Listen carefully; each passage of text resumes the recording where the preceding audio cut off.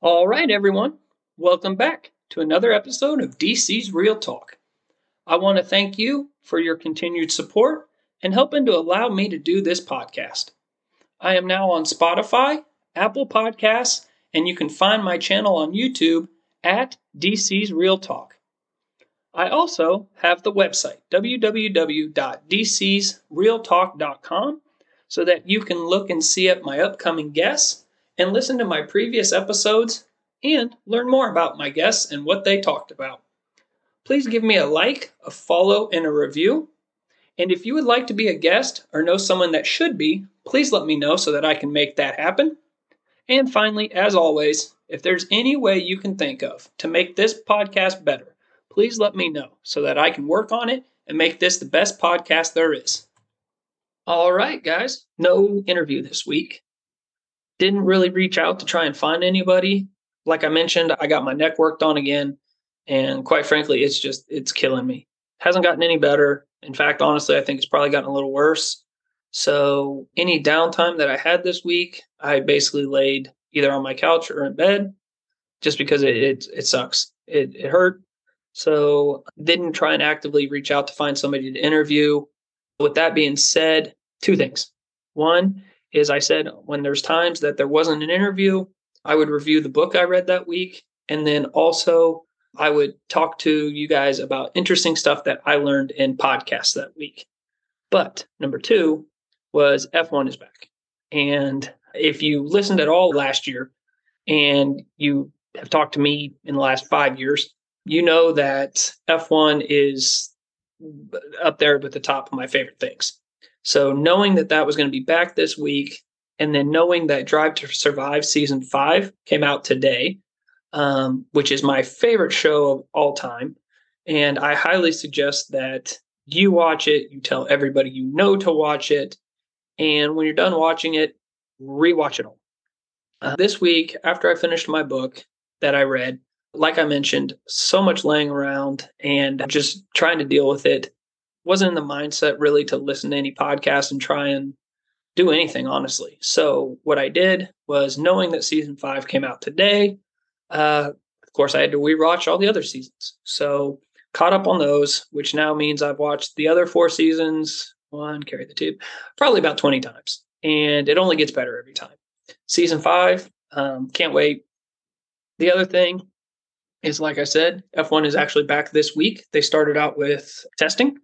And I'm not going to make this entire podcast about Formula One, so don't worry. It's just this week. Now, that being said, when there's a race, obviously I'm going to mention it because it's something I'm passionate about. But testing this week was started at 1 a.m. Central Time. And so when I get up early, I obviously watch that. So that's normally time that I would have listened to podcasts to try and learn something. But between being in pain and F1 just starting, I decided to not do normal podcasts, not trying to learn this week. So long story short, all you're getting today is just the review of the book that I read this week and things that I think can help you and lessons that you can take going forward. If you're watching, 4 pages of notes that I took, and I couldn't think of a better book to start my book reviews than one on Kobe. If you're watching this, you can see that I have my Kobe Bryant blanket that I have up on my wall. The picture of Kobe, it says, "Job's not finished." That's my favorite saying, pretty much. That was actually my saying for 2023. My saying for the year is "Job's not finished." And my word of the year was "disciplined." But also, if you're watching, wore my Kobe hoodie for today's book review. So going forward into it. The book I read was called Kobe, Lessons from a Legend. This book, for starters, fantastic book, not very long, so anybody can read it, and absolutely loved it. Obviously, I loved it, the fact that it talked about different Kobe stuff, but also I loved how it came up, or it told you how he came up with Mamba mentality. It told you about the way that he adapted to so many different things, and the fact that he just didn't take excuses. Wrote down some of my favorite things, some of my favorite sayings from it, some of the funniest stories from it, and I'm going to go over those now. Lesson number 1 that Kobe always preached was find what you love. I'm sure you've always heard the saying that you can be good at something if you don't enjoy it, but you can never be great at something if you don't truly love it. And that was one thing that Kobe preached nonstop was basketball was truly what he loved.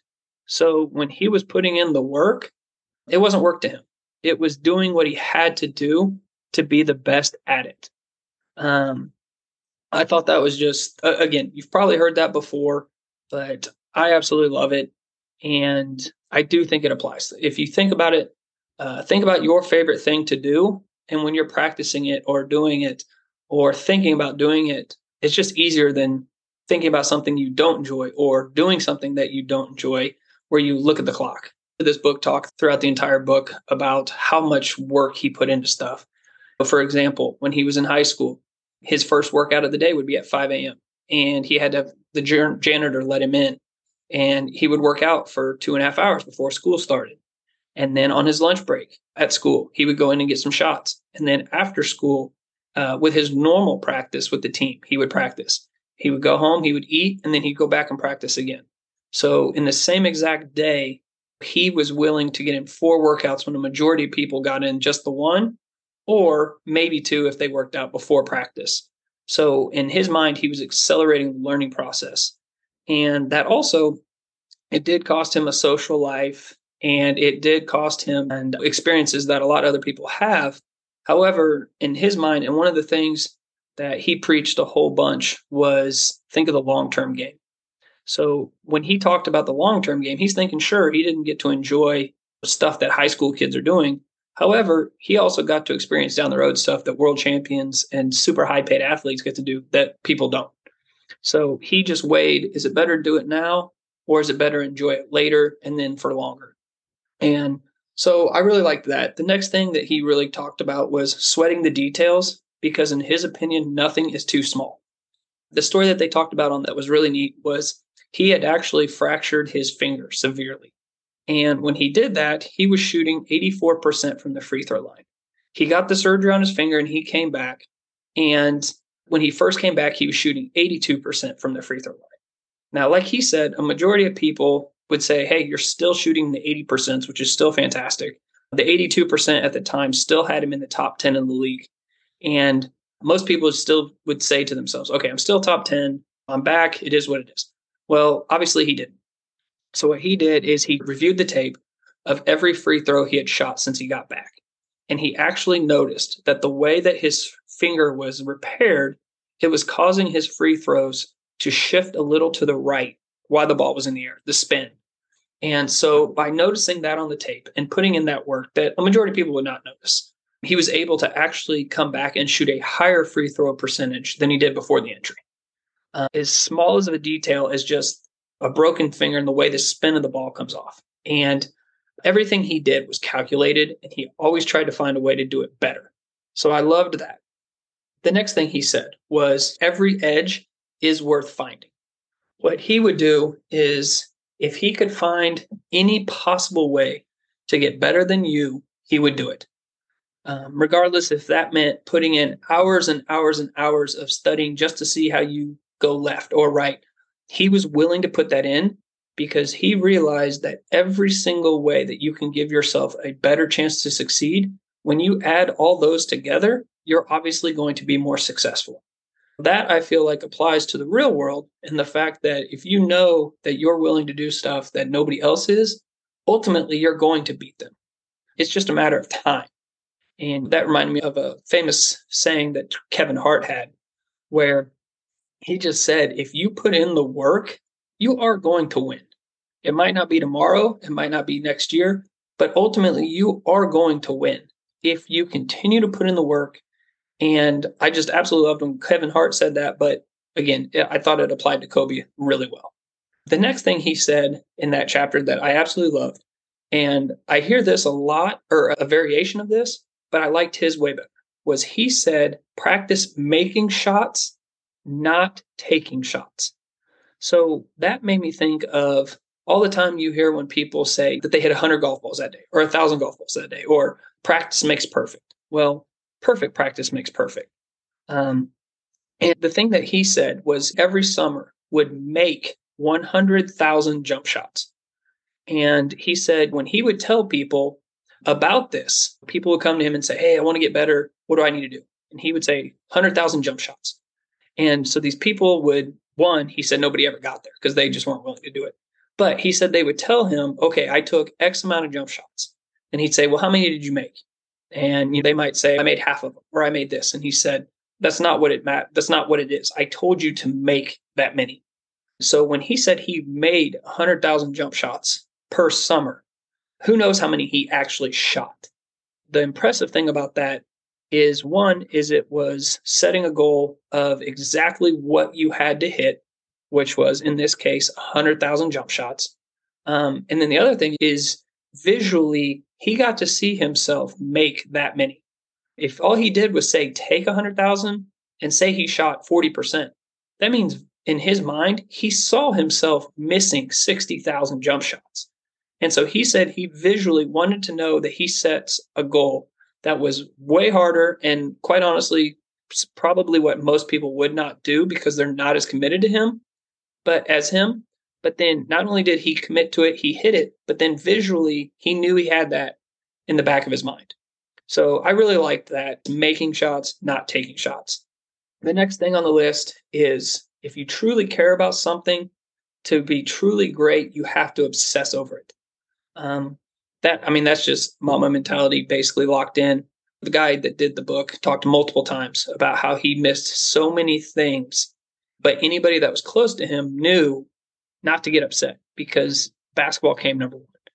And he literally obsessed over it. And they talked about to multiple of his teams that he would have a 50-point game and his teammates would go out to celebrate winning.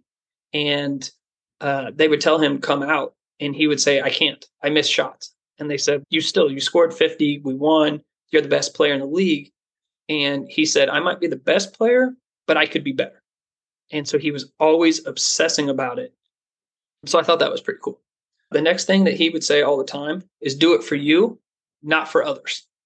I think that applies because so many times people set goals based off what they think people want to see, or they want to impress somebody, or they want to try and keep up with the Jones. And you might hit that goal, or honestly, that goal might not be that important to you other than just to impress other people. Well, once you hit that goal, or, quote, impress those other people, well, then what? If it's not something that's truly set for you, then you're never going to be satisfied.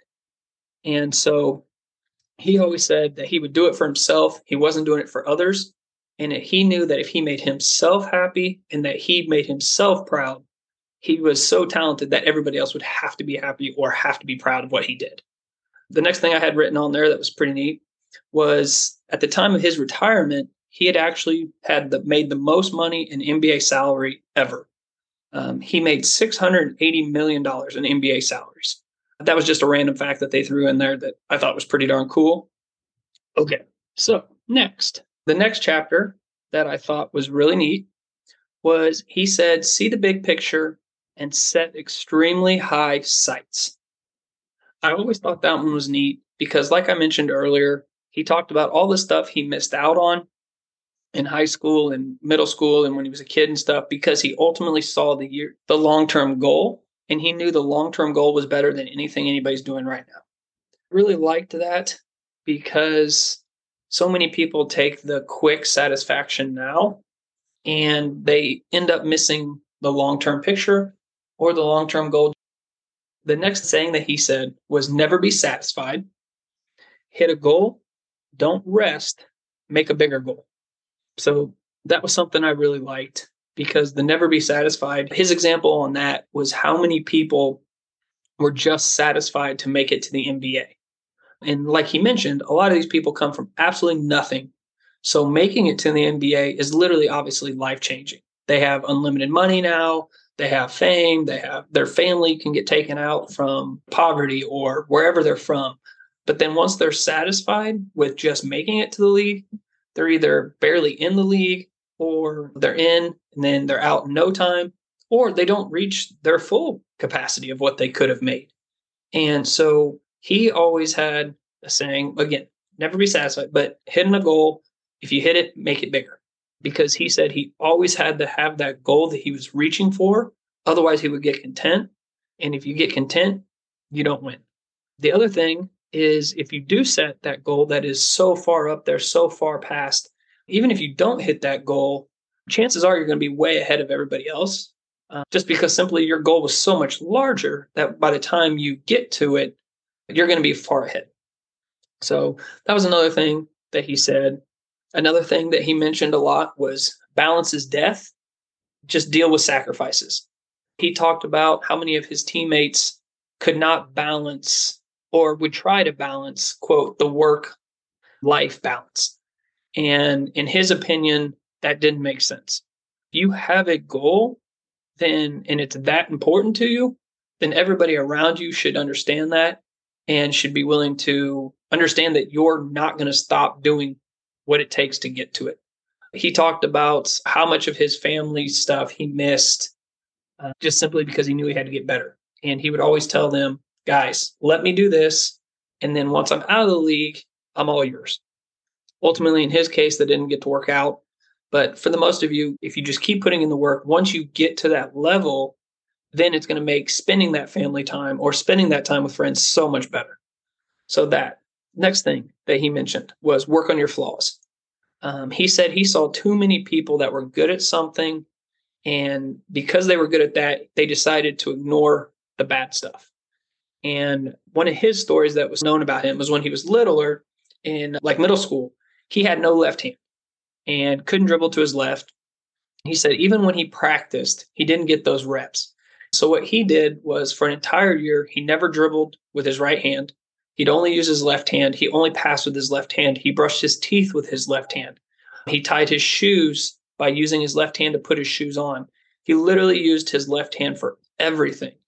And then by doing that, his left hand slowly caught up to where his right hand was. And so now he had an edge over anybody that only had one hand. And then as soon as he would turn a weakness into a strength or even make it basically not a weakness, he would go and find his next weakness and work on that. And what his theory was, or his strategy was work on your weakness while everybody else is working on their strength. And then when they're done with that, then you go put in your extra work on your strength. So I really liked that. Another saying that he said that I thought was really cool was be a workhorse, not a show horse. I thought that was a cool saying just because, like he said, when you look at him, he had the ability to be a flashy guy, the big dunks and the game-winning shots. But a majority of people, almost everybody, when you first mention Kobe, other than the fact that he died, people talk about his work ethic. Any interview you hear about him, they talk about his work ethic. Any book written about him is about his work ethic. So he always said, be a workhorse, not a show horse. The other thing that he mentioned was his schedule, which I thought this was really cool. And this is absolutely something you guys can apply to either your job or a side hustle.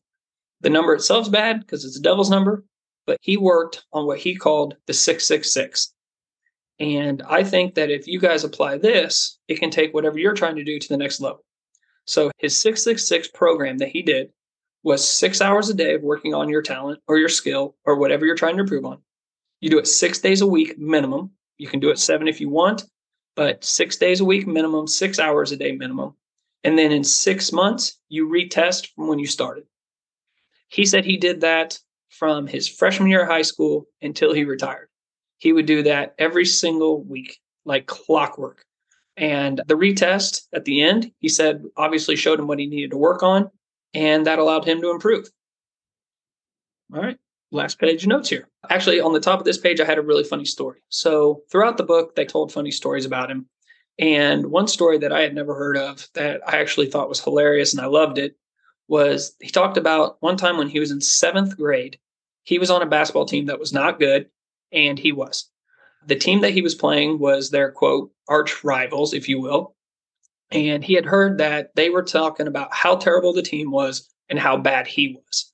And knowing Kobe, he built that up in his head, went out, just tried to take him down, tried to murder him, kill him on the court, and he did. He won.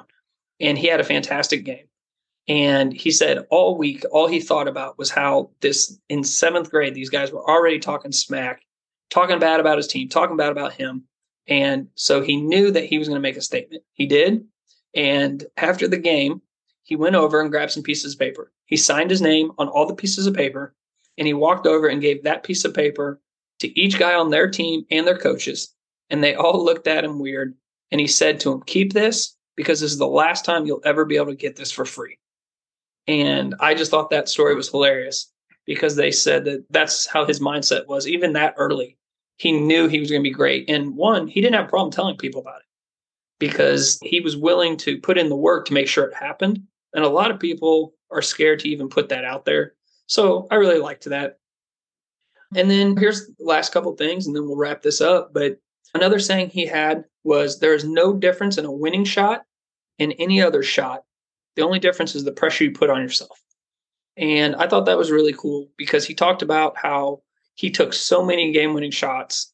And he said that he had practiced literally every single shot that you could take. And so anytime he had to take a game-winning shot, it was already a shot he'd taken 1 trillion times. The only difference was now if you make it, you win. If you don't, you lose. But the shot itself, nothing different. It's the exact same thing. And so he said going into it, that always helped him because he was never worried about it. It's like, all right, just make another 3-pointer, or okay, make another free throw, make another layup, make another dunk, whatever it might be. And by knowing that it's no different than any other shot he'd taken, he said it let him focus on just making the shot. He didn't worry about if I miss it, people are going to say this, or if I do make it, people are going to say this. Didn't matter. Just another shot that he'd already done 1,000 times. So I really liked that. Another saying he had was, if you're good, get better. I think that one's pretty easy to understand. Here was another saying that he had that I absolutely loved. Said, prepare as if you're less than ordinary, but then perform as if you're legendary. Basically, that one's pretty easy to understand. Just practice you're nothing. And then when you go out and perform, you will be better. So I liked that one. And then let's see what else we had. Actually, it looks like that was it.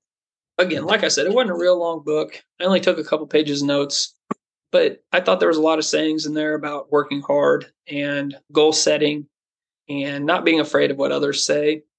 Basically doing what it takes to make you happy. So that's just one of my book reviews that I'm going to do. Like I said, they're not going to be anything crazy. This isn't going to be real long if I don't do an interview that week. But normally I'll have quite a bit more. I'll have a book and then whatever else I learned that week. But like I said, this is not a normal week. Thank you for listening to this. And hopefully this wasn't a complete waste of time. Until next week, have a great weekend and go watch Drive to Survive Season 5.